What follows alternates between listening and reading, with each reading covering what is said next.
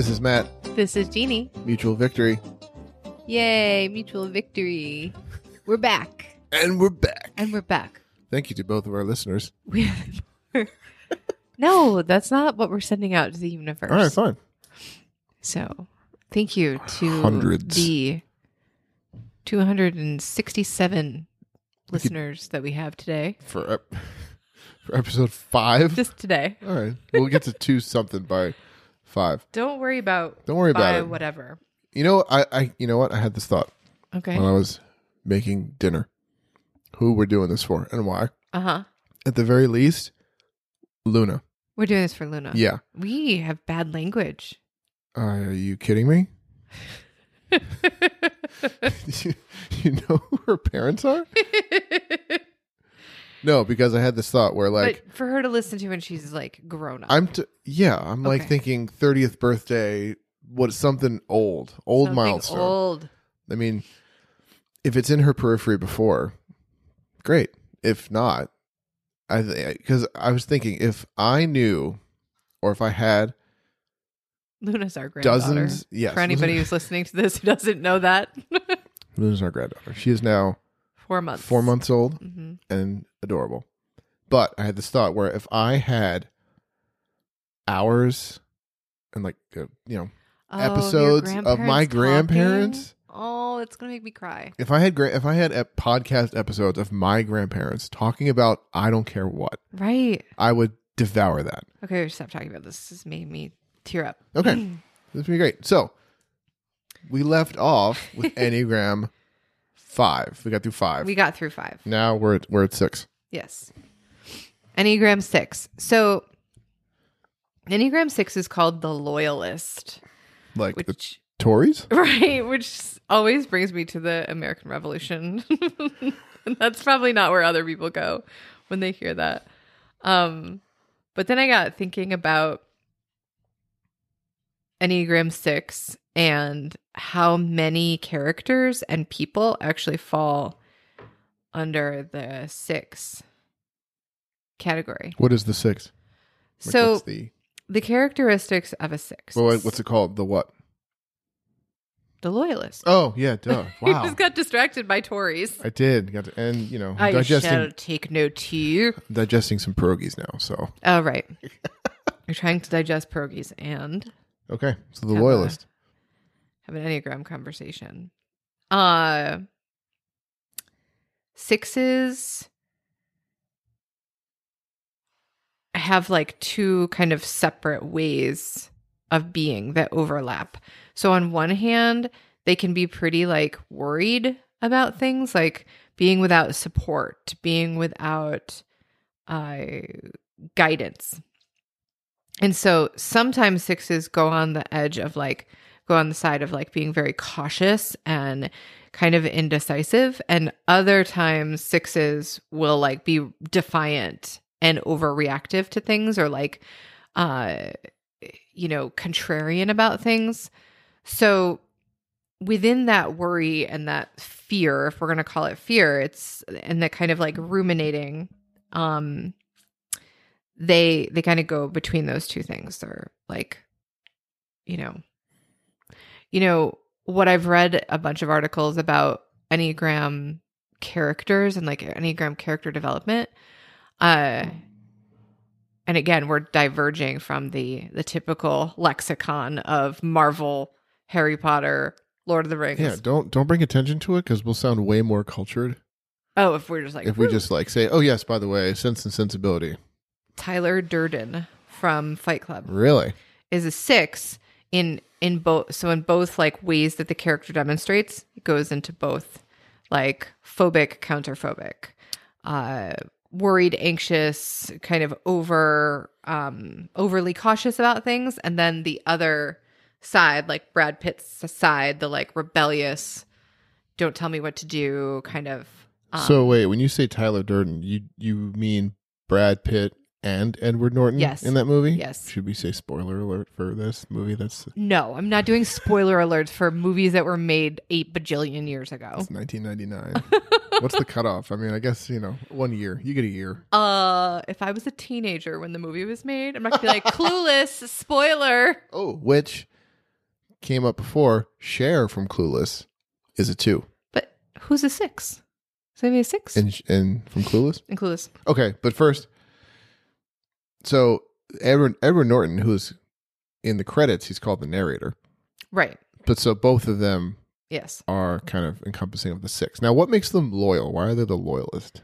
So I don't know why. I don't know exactly where that like one word came from. I would say that it's because they're very connected to support and structure, and so like they can be very like, I'm going to stay at this job for the next 40 years because being in this place of like comfort and what I know supersedes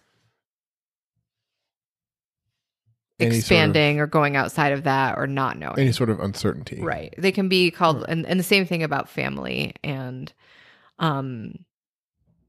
commitment.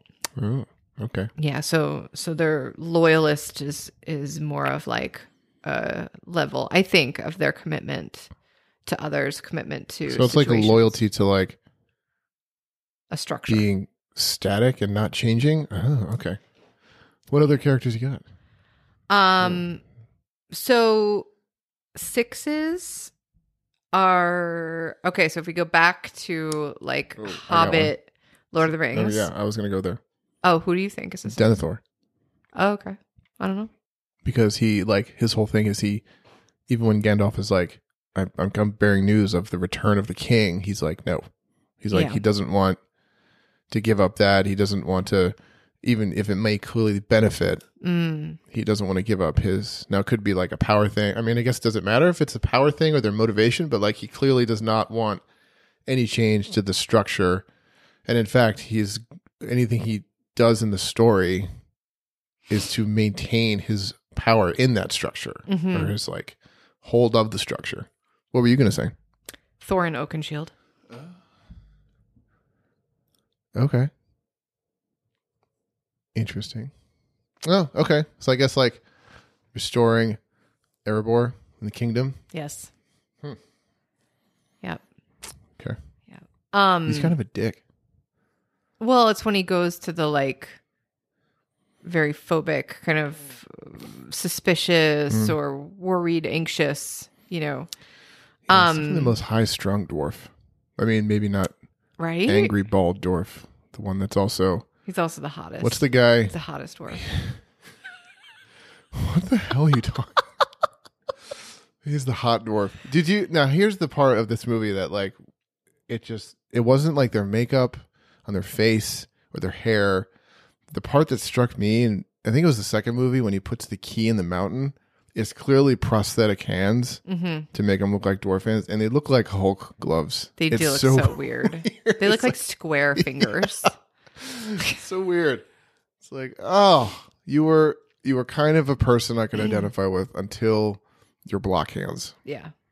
Well, it's like because 6s as loyalists go to one degree or the other. Like I was saying before, like if they're in that like worrisome zone, it's anything is worth sacrificing for like comfort and stability. Comfort and stability. I'll stay in a less than desirable relationship for comfort and stability to not like shake things up. Oh, but then some 6s are like rebels for rebels' sake. There isn't even like necessarily it's almost like, oh, you told me to do X, well now I'm going to do Y. Oh. So speaking of The Hobbit and 6s, would Bilbo be a 6 in the beginning? Yep. Because he's very much not the adventurer. He just wants to kind of chill out in the Shire. Bilbo is totally would you say a 6. Quintessential 6? Yes. And you can also like think about Bilbo's house. Yeah. How he has like all the things and he's very concerned that people are going to take his things or he's not going to have enough things.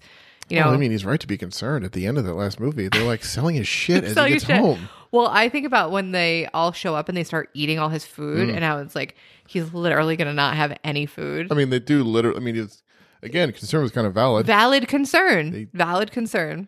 Was that how? Do you think that was intentional? That's how they're going to get him to go on this adventure. Well, if we eat everything he has, you have no choice but to go somewhere else. You know, this is a kind of like a minor character ish. In Harry Potter, Draco's mother, Narcissa Malfoy, she's a 6. Huh.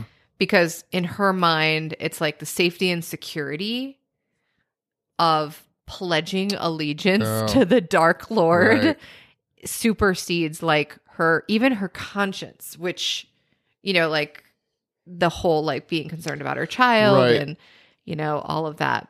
She sort of does. I mean, I forget details in the book about like, because I know in the end of the 7 movie part 2, when Harry's like faking his own, pretending to be dead. Right. And she asks about Draco.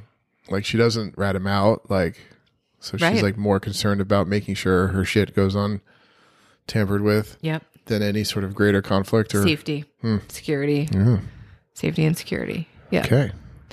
Yep. Because we just watched the movie, we watch a lot of movies. Yeah, we do. I mean, it's like winter. The sun sets at like 3:30. So we just watched Logan. Oh, that movie. Logan is a 6. Okay. Mm-hmm. Logan in that movie is a 6. Yeah. Wolverine is a 6. Really? I mean, for the amount of information I know about Wolverine, yes. Okay. Well, I'm just trying to think of, well, now in my head, I'm comparing Wolverine and X-Men, X-Men 2, X-Men 3, all the variations and I can't really remember past the first X-Men movie, which I've probably seen the most times, and the one we just watched. Yeah, okay. Wow, that movie's so good. This is really it was good amazing. Movie. Really, really good movie. It was so good. It was so violent, so right away. Like, it's so good because, like, there's a lot of talk about, like, giving comic book characters the R-rated treatment. And sometimes it's like, why? Mm-hmm. Like, when we saw Batman v Superman, and it's just, like, Batman cracking people's necks and literally killing people. And it's kind of like, why? That I'm seeing, like, it seems like a little much for me. So when I think about 6s, kind of the litmus, just because I know the character really well, is Leonard in Big Bang Theory, which I mentioned in the last episode because he and Sheldon do the like play. Yeah, the 5-wing-6 v 6-wing-5. So Leonard, when he is pushed to the point of like unhappy, doesn't like what's going on, there's conflict, he's in conflict with Sheldon or he's in conflict with Penny or whatever, being in that state of like security and belonging and keeping things going the way they're going is more important than being defiant or pushing against. Until sometimes he goes to that other part that the 6 can go to, where he'll like intentionally push back about something, intentionally rebel. Sometimes it seems like about things that are like silly. Yeah. Like this is the thing. This is the thing that you're going to put your foot down about. Like of all the crap that Sheldon has pulled, him revealing a spoiler was like the cross line. Would that be him being a 5-wing or just part of it? Various levels of a 6. Well, it's more of like a going back and forth. It's like, this is where 6s can get so confusing because like they don't fit really neatly into a box. And we're not even talking about like 7-wing, 5-wing, growth point, stress point, that kind of stuff. But like in some scenarios, and everything is so personal and subjective, right? That 6 will be like, no. And almost present in that like defiant, contrarian 8 way. And then in so many other situations, they're just like status quo, status quo, status quo. Like don't rock the boat, don't shake things up until almost like they either a line is crossed or they've had enough or whatever it is that has. So yeah, that's the 6. That's the 6. Loyalist. So can I go back to my R-rated superhero? Whereas like watching, it was even Batman v Superman with PG-13 and Batman is just killing people. And it didn't feel right. It was just like, this shouldn't be happening. Why is Batman just creating corpses? He doesn't do that. Why would Batman do that? However, in Logan, when in the first scene, he has his claws and he is like shredding people. It's like, this makes sense. He's a defiant 6. This makes sense for this character. Like an R-rated version. it also wouldn't make sense for a 1 to behave that way because integrity and morality would always supersede any kind of in the moment gut reaction. Which, speaking of the DC movies, in was it Man of Steel, when Superman kills General Zod, like he snaps his neck, and that was like and that's how he defeats the bad guy. Like he murders him. Mm-hmm. It was like, what? Murder. And it felt kind of like, it just feels wrong. Yeah. It just doesn't feel right. Right. It just doesn't sit right. Like watching Batman use any type of gun and kill people and then watch Superman kills them. Like this doesn't feel right. But then watching like Logan with his like, then that treatment was like, oh, this doesn't feel out of character, especially in the situation he's put in and the character and what his powers are. It's like, okay, we can finally, like he PG-13 slashes people for 30 years and then he got a chance to do it for 2.5 hours. Legit. And it was glorious. And it was like, I don't watch that movie a lot. And this might be like in the yearly rotation where like I'll watch it once a year. You get in a mood. Yeah. Then I'm like, need to, and the girl in it's equally amazing and terrifying and brutal, which made it cool too because they didn't dumb her down. They didn't like scale her down and be like, oh, she'll just kind of be the watered down version of Logan. Like, no, she was equally terrifying. So badass. Oh, so good. It's amazing. Yeah. I mean, she might have been slightly more terrifying, personally. Yes, because she is a child. Because she's a child. It's like, are you going to throw a flower in my face? Or she probably has dead dolls buried in the backyard too. She probably has heads buried in the backyard. So that's a 6. Now we're going to go into the next one that I know of only because it is the growth point for 1, which is number 7. It's true. Yeah. But we're not getting into growth points right now. Right. But this is the only reason why That's I know, why you know it. I'm familiar with what a 7 is. Sort of. Do you have character guesses? Just one. Thor, yeah. Thor, he's like kind of easy, like the easy 7. Right, the easy 7, the easy like we're gonna invade Jotunheim and not like let's be cautious because we're doing something we shouldn't. It's like we're gonna do this, guys, and it's gonna be awesome. Yeah. And we're gonna come back and party and we're gonna have a blast doing Always. it. Yeah. So 7's the enthusiast. They are all about adventures and being spontaneous and they tend to have like very optimistic sunny side personalities and a whole lot of charisma.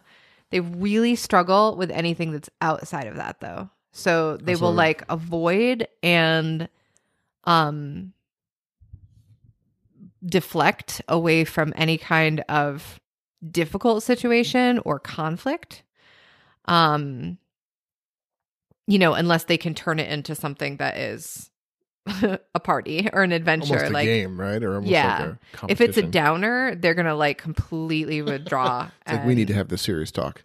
Yeah, you send a 7 a text that says, "When you get home, we need to talk," and they just might not come home. No, I mean, that's a little unfair. That message may make any number's butt clench. It's true, and 7s may just, particularly 7s that haven't quite become very aware and don't know that this is a tendency that they have. They'll do whatever it is that they can to mitigate or to avoid that potential, like hard, tricky conversation. So, they also want to have their needs met, and and not just like basic needs. I mean, that sounds so silly to say it that way. Like any indulgence that they have, if it is not satiated, like they can go to the side of like gluttony. That's what I was just thinking of, any sort of slightly gluttonous. Yeah, it's like if some is good, then more must be better. Right, like that kind of whole. Yeah, which is. I mean, if that's Thor when he's, I'm thinking of pre-Endgame Thor when he's like the party warrior. But then like when in Endgame, when he's like in his kind of dark moments, he is super gluttonous. Like he drinks too much. He's too lazy. He doesn't eat healthy. He doesn't do anything productive. Totally prone to addiction. Right. Yep. So he's like total comfort, numbing of whatever pain aside from dealing with like whatever reason why he's, feeling that way. Yeah, honey.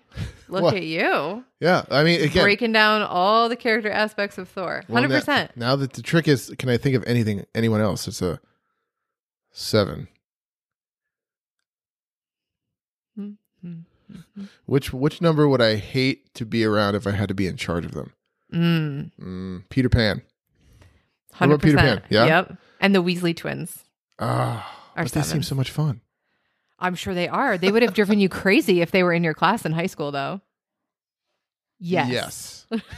Yes. Totally 100%. Oh, like any number would have driven me crazy on any given day for whatever reason. Mm-hmm. Hermione would have driven me crazy, being a 1 herself, as I am. I've been like, oh my God. It would be like. Well, then it's the mirror thing, right? Would it be like that one story for one student? Do you remember the story? I was teaching I was teaching freshman world history. Oh, I love this story. And I had a student was on the spectrum. Most definitely a 1 or a 5. Yes. And he was on the spectrum as well. Right. Very much into the same stuff. Neurodivergent. Okay. Into fantasy, sci-fi, comics, all that stuff. Like we had many conversations about this stuff. It was a joy to have a kid that I could talk to this stuff about. Like he was nothing but great, and he was always pleasant, but he was, very literal. Very literal. And very little. When he would correct, a wonderful memory. Wonderful, brilliant. And when he corrected me, it was never out of like, haha, I got you. Right. It was always like, are you aware that you misspoke? And here's the right thing. Helpful, very helpful. And one never, not a bad bone in this kid, never a bad intention. Mm-hmm. But at that point in my teaching career, I was very exhausted. It was my last year teaching. Yeah. So like I was on my way out as far as just being a teacher. So I was exhausted. Yep. I was teaching about exploration, like European exploration. And I was talking about Catherine and Ferdinand? No. Who is it? Spanish Queen, Catherine of Aragon. It's Catherine of Aragon. Aragon. Yes. Catherine of Aragon, and I was meant to say something Catherine of Aragon, and what I said was Catherine of Aragorn, the character from Lord of the Rings. Right. And this word, like if I extended my hand, I could have grabbed it. It was that close. It was that just so close out of my mouth. Like I barely said it. Yep. And this word was just barely escaped my lips. And he said, Mr. O'Neill, you meant Aragon. Aragorn is blah, blah, blah, blah, blah. I'm like, thank you. Thank you for pointing out that flaw. I misspoke. You're right. It was the greatest example of why meditation works. Mm-hmm. And it was also a perfect example of what happens internally when a 1 has the experience of like not doing well enough at something in a moment. Right. And I remember I had the memory of also like being a student in a classroom and a teacher misspeaking like that, like saying one thing when they meant another. And both situations in my life have played out where I said, did you mean this? Because you said this and I think you meant that. And then years later as an adult thinking, oh, they misspoke. I know what they meant. There's no need to pause, stop them. Right. It doesn't really matter. That's not the point of their story. So I all of these thoughts were flashing through my head in the second that this was taking place. And which all also gave me the patience and pause to be like, oh, for Christ's sake. The other side to this story, though, is that we share a last name. And, I was hanging out with a friend and this woman comes in and they know each other and they're talking. And so my friend introduces me and the woman goes, "Oh, Neil, I know that name. Does your husband work at the school?" And I was like, "Oh yeah, he teaches blah, blah, blah." And she goes, "Oh my God, he is my son's favorite teacher. He oh my God. talks about your husband all the time and all the pop culture references and all the books that they've read and she just is glowing and gushing. And I was like, oh, that's amazing. Who is your son? And she tells me, and I know immediately that it's the student. His name. Yep. You were like, I've heard stories. I'm like, yes, I absolutely have heard of your son. It was so funny. It was just such a perfect like turnaround of, you know, what we're perceiving in any given moment, if we're stressed, if we're tired, if we're overwhelmed, and then like what the other side and the other perception is. Totally. So, oh my God. It's so funny. It's Every now and then I reflect on my time at that school and some random stories come up, and I always think about that first period class with that student. And that was a really good group. I mean, there was a lot of shenanigans for freshmen, but and they were never first thing in the morning. They were awake. First thing in the morning. And yeah, that group was fun. So like I always think about that, but I remember that moment. That's the first thing I think about when I think about my time there. I'm like, oh my God, this is why meditation works, is because before I said anything, my brain just said, take a breath. And then I said, thank you. Thank you for correcting me. Mm-hmm. Well, you know, it's funny because you were talking about how you're, you know, 1, when they're in their growth point, they go to 7. And a lot of the characters that you love are 7s. So like there's something about like the way that you resonate with that character. Like Jake Peralta from Brooklyn Nine-Nine. Oh, you think he's a 100% a 7. He's 100% a 7. Yeah. Like just watching the dynamics of him and, you know, Amy, his partner, wife, and then they get married. And you know, when there's anything that's like intense, he kind of tries to like gloss over it or make it funny. And everything turns into like some kind of a game, some kind of an adventure, some kind of a scavenger hunt. Where are the costumes? How can we get dressed up? Like, right. You know, it's and when like his character struggles to be taken seriously. Right. I mean, and then like he makes a point of like making sure he is taking seriously professionally. Yeah. Like he wants to. And he does. Like he proves himself, but like that's not the side he presents to the world. Right. I know you're going to love this one, so. Which one? Are we still on 7? Yeah. What? Jamie Fraser is a 7. I'm sure he is. I'm sure he is just a whimsical, magical beast, isn't he? Well, he doesn't really have to be any of those things because Adventure just shows up when he's only wearing a kilt. Adventure just glistens off his abnormally muscular chest for 1770 whatever. That first season. You were so mad. When did I call bullshit? I called bull. Oh, I know. It was the scene where he's like stuck under the wheel. In the water wheel. The water wheel. Grist mill. And then he like hides underwater, but then like surfaces and is holding his junk because his kilt got stuck in the whatever. Like your kilt does. Like your kilt does when you're hiding from the redcoats under a mill. It just gets stuck in the water wheel. It was not even his shoulders or his chest. It was his neck. Whatever. His traps. Traps was the muscle. Basically the whatever is between your shoulder muscle and your neck. I lost you in that moment. I'm like, what exercise is this 18th century Scotsman doing? Mm-hmm. And where is he getting this protein? Where is he getting his protein? Yeah, there were so many things. Lots of mutton. Bull. I was so mad. I'm like, this is ridiculous. But to the show's credit, as the show went on, he slimmed down, or they like did not emphasize his linebacker physique. Well, I think that probably they got some shit. Did they? From who? Who cares? Historians. Who are they their target demographic? No, but I think like they did. The author of the books really does care about historic accuracy. So, you know, Jamie was doing reps with 220 when Claire walked in, moving boats. Like Hugh Jackman's character in the first scene of Les Mis. Just by himself, though. Except no one sang a word. Except no one was singing. Oh, I thought of another 7. And it just floated away. You know what I thought of that we didn't start off with, that we said we were going to? Is This Is in Your Future. Because we're going to have that when we talk about 9s. Oh, okay. Let's go right to 8 then. All right.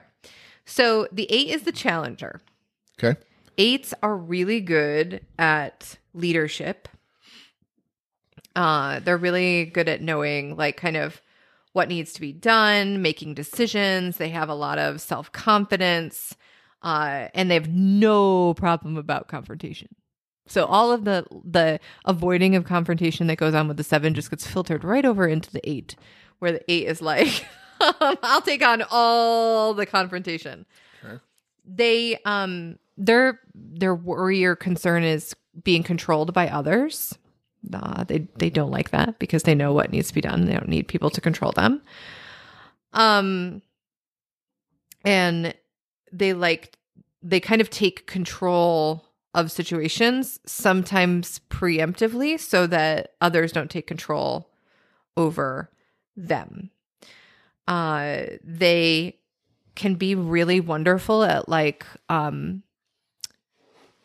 fighting for a cause, speaking up and defending people's rights, those kind of things. If they're unhealthy, though, they go to the place of kind of like lording power over others. Like, oh, haha, you are so stupid, you mere mortal.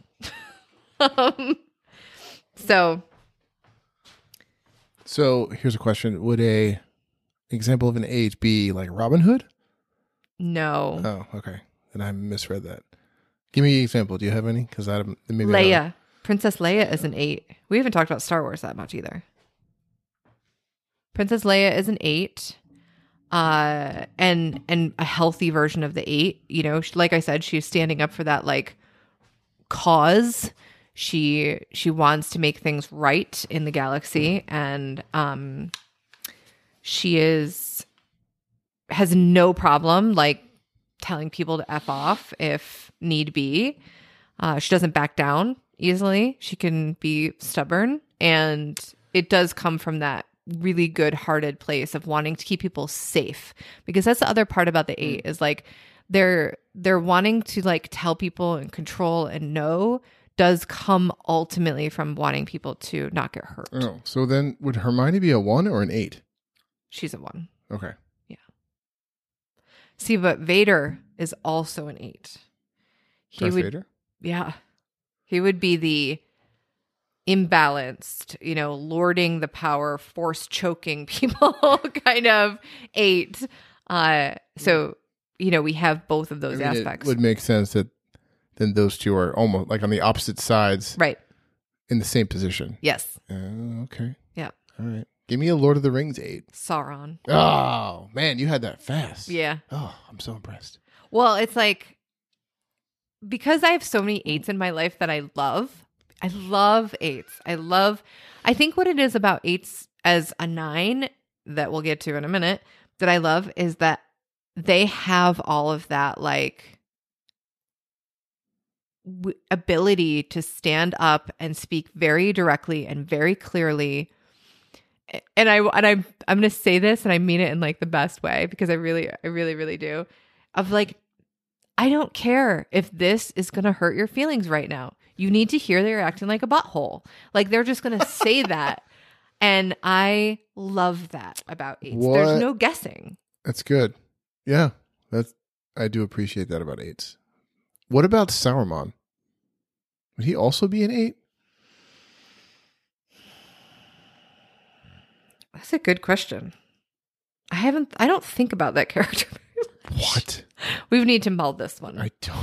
I don't forget about him. The actual main physical representation of the bad guys in that movie. I know. I think maybe it's but because he sort of, I mean, he is all the things that kind of like Vader is in the Star Wars kind of. Yeah, we haven't talked about. We haven't talked about. I meant to bring up Han Solo at 7. Yeah. You see me, yes or no? Yes. Yes, he's a 7? Definitely. Which basically, I want to be Chewbacca. So, like, I would just want to ride around with or maybe that's why I want to be Han Solo, because I want to ride around with a Wookiee. Yes. I want to have a Wookiee best friend. You want to have a Wookiee best friend. I do. Mm-hmm. Okay, so back to 8. Sauron is, a lot of ways, the Darth Vader of the Lord of the Rings universe. I hate to be so simplistic, but like, right. Yeah. he is the one that, No, he's like the bad guy. right. He's the one that's kind of rallying the bad guys against the good guys for a specific reason. You know, he's got a purpose. Is it the reason because he wants to be the best and have the most power? Or is it because the whole galaxy is going to fall apart if, like, the whole world, the whole thing is going to fall apart if people don't listen to him? Who, Saruman? Yes. I think his is more of like, he knows which way the wind is blowing. So it's like, the ring has returned. There's no stopping Sauron. We should join with him. And I think part of him thinks that if he does that, he'll either be in his good graces or usurp him even later, maybe. I mean, if he's as arrogant and, you know, does he think he could at someday supersede? Because right. Sauron is a wizard, like almost immortal. Like he's lived for, you know, I think thousands of years. So I don't know if he then thinks that like, okay, Sauron can. So let me put it this way. Anakin is a 3. Vader is an 8. Okay. So in that like villain, you know, like some. Was the 3 afraid of like change or no? No. Okay. No, the 3 wants power to be seen as having like value and being the best. Okay. And 8 wants power because if they're not in charge, the whole world will implode. Okay. Interesting. To be, you know, simplistic within the... Right. It's more of like a position of power for the greater good kind of thing. Is that would be an 8? Like I need to be in charge because I'm the only one that can be in charge to make this place run. Yes. That's an 8. Yes. Okay. Yes. Maybe that is Sauron or Saruman. Oof, I don't know. Let's watch. Wait, isn't Saruman in Star Wars, the actor? Christopher Lee? Yeah, he's Count Dooku in one of the crappy movies. Attack of the Clones. One? Attack of the Clones? And he's in Revenge of the Sith. Yeah, he gets his head cut off in like the first 10 minutes. Okay. He is in the crappy ones. I knew he was. Yeah. I'm like, why do I see his face and just think of Star Wars? Well, he's got a great face. He does have a great face. Okay. Last but not least, are we doing this? But definitely not least is the 9. Niner. 9s are the peacemaker. Which please talk about yourself through the Enneagram. I'm going to enjoy this. Go ahead.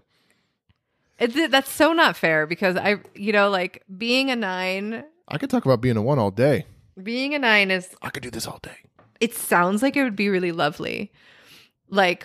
Does it? Being a peacemaker? That sounds exhausting. Oh, okay, good. I mean, most people are like, "Oh, 9s must be so lovely." Well, do they mistake being peaceful for being a peacemaker? Because being a peaceful is one thing, but being a peacemaker is you're often in the middle of conflict. Right. Like a clear indicator of me in my youth as a textbook 9 is that in 5th grade, rather than I already love this story.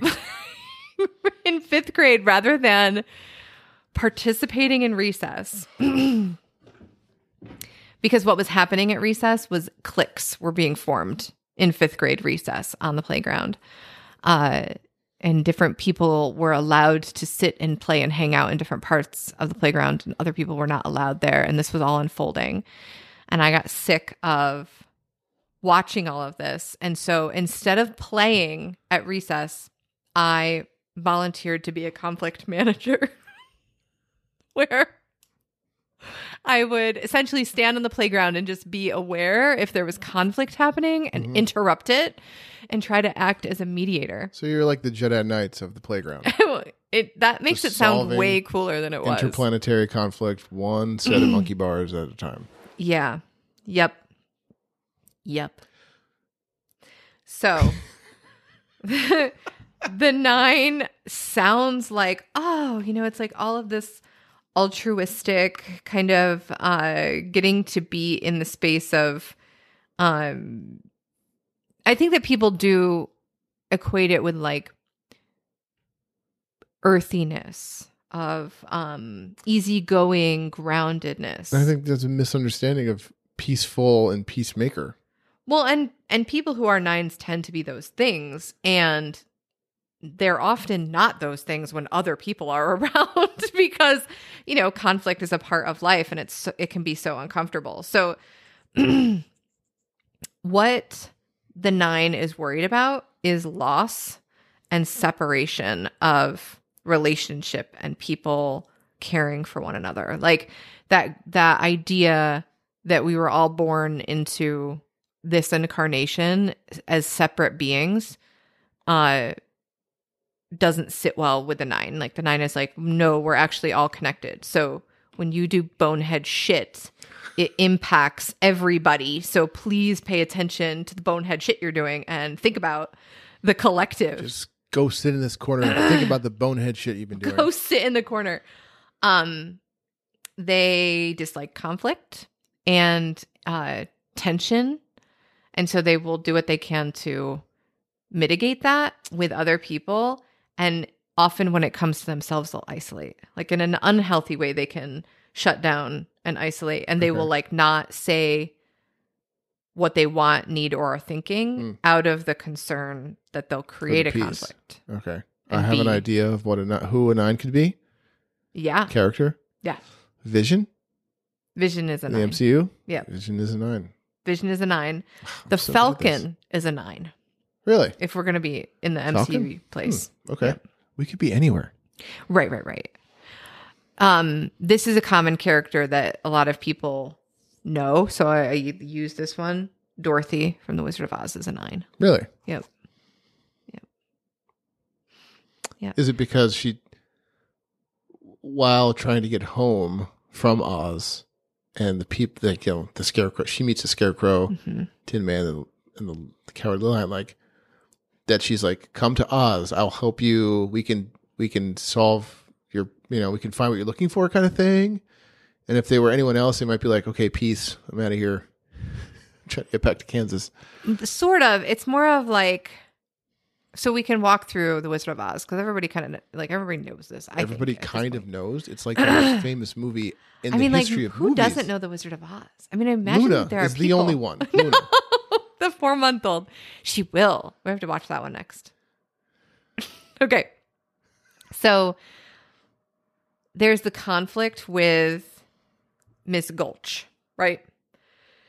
She wants to take Toto. Oh, is she like the witch in Kansas? Right. Okay. So she's like the lady on the bicycle. Gotcha. She's going to take Toto. It's a whole thing. And rather than like face and like deal, Dorothy runs away with Toto. She runs away. And that's when she goes to see the psychic guy, and he tells her that her Aunt Em is sick. And so she goes back. Yeah, maybe I need to see this movie again. I don't remember any of this. When See, I'm like, everybody knows the Wizard. Maybe everybody knows. And you're like, everybody knows. Okay, there's a difference between saying everybody knows Wizard of Oz. If I say Scarecrow. Right. Or the Cowardly Lion. You're like, well, the psychic. So this is all going to Oz. Still in sepia tone, right? So still in sepia tone. Aunt Em is sick. Well, she can't have that. She has to go and take care of people and make sure people are okay. It'd be an internal conflict for her if she left her aunt who wasn't doing well. So she goes back to take care of her aunt. Tornado hits, doesn't make it into the storm cellar in time, gets knocked out on the bed, goes to Oz, right? So once she lands, so this is a common coping mechanism of the 9, is that rather than being in the present and being with what's happening, the 9 will disappear into Fantasyland. She disappears into Oz. I mean, concussion induced or not, she disappears into Oz. Another example of this is Christopher Robin is a 9. And so all of the 100 Acre Wood, it happens in his imagination. Oh. He disappears into this other place in his imagination rather than being in the outside world, which can be really full of conflict and stressful. Speaking of then, Vision, is Wanda a 9? No, Wanda's a 4. Really? Oh, yeah. Even with her whole Westview can't deal with reality thing? Yes. Okay. Really? She's a 4? She's a 4. Did not see that coming. I'm not doubting you. I know. All right. We just didn't go through every single we universe only line by line. Highlights. Interesting. Yeah. Okay. Who else is a 9? Who else is a 9? We got Vision. We have Christopher Robin. I mean, Harry Potter is a 9. Lupin is a 9. If we're going to go into... Is he? Lupin? Lupin's a 9. Oh, Lupin's... Yeah. Lupin's the bomb. All right. 9s... Who is a 9? I thought I had a 9 for Star Wars in my brain. And I, of course, want to say True Imwe, but I don't think that's true. No, he's... Well, who would be the peacemaker? Conflict resolver. Padme? No. I'm trying to not to acknowledge Padme this is a 1. What? Really? Yeah. Oh, all right. Okay. I mean, Padme might have a 9 wing. Right. Yeah. I don't know. I can't think of. And it might just be that there isn't a 9 in the Star Wars. Disclaimer, they're not all represented everywhere. I mean, maybe one of the fucking one of the senators? Sure. Like I'm thinking of that woman who we just watched Rogue One. Yeah. The redhead? The redhead? Yeah. Mon Mothma. Yeah. Her. She might be a 9. Okay. Yeah, like diplomatic positions. Right. She does kind of like they're not like piloting things. Right. She's trying to like oversee the council, whatever that is. We're not really told. Yeah. Before we get to the fun stuff. Nice. Before shit gets real. Yeah.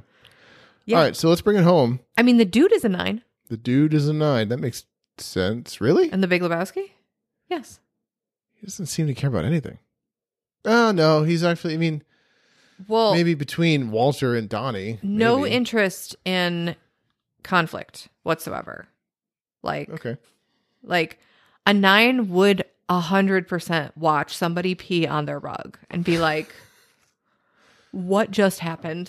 And then like, it's his friends who are like, we're going to do something about this. And he's like, not going to do something about this. I mean, he's not a healthy 9. Okay. You know, he's not out in the world working for the UN. Right. He's not trying to make any sort of change, positive or otherwise. Yeah. All right. And I was thinking that maybe, I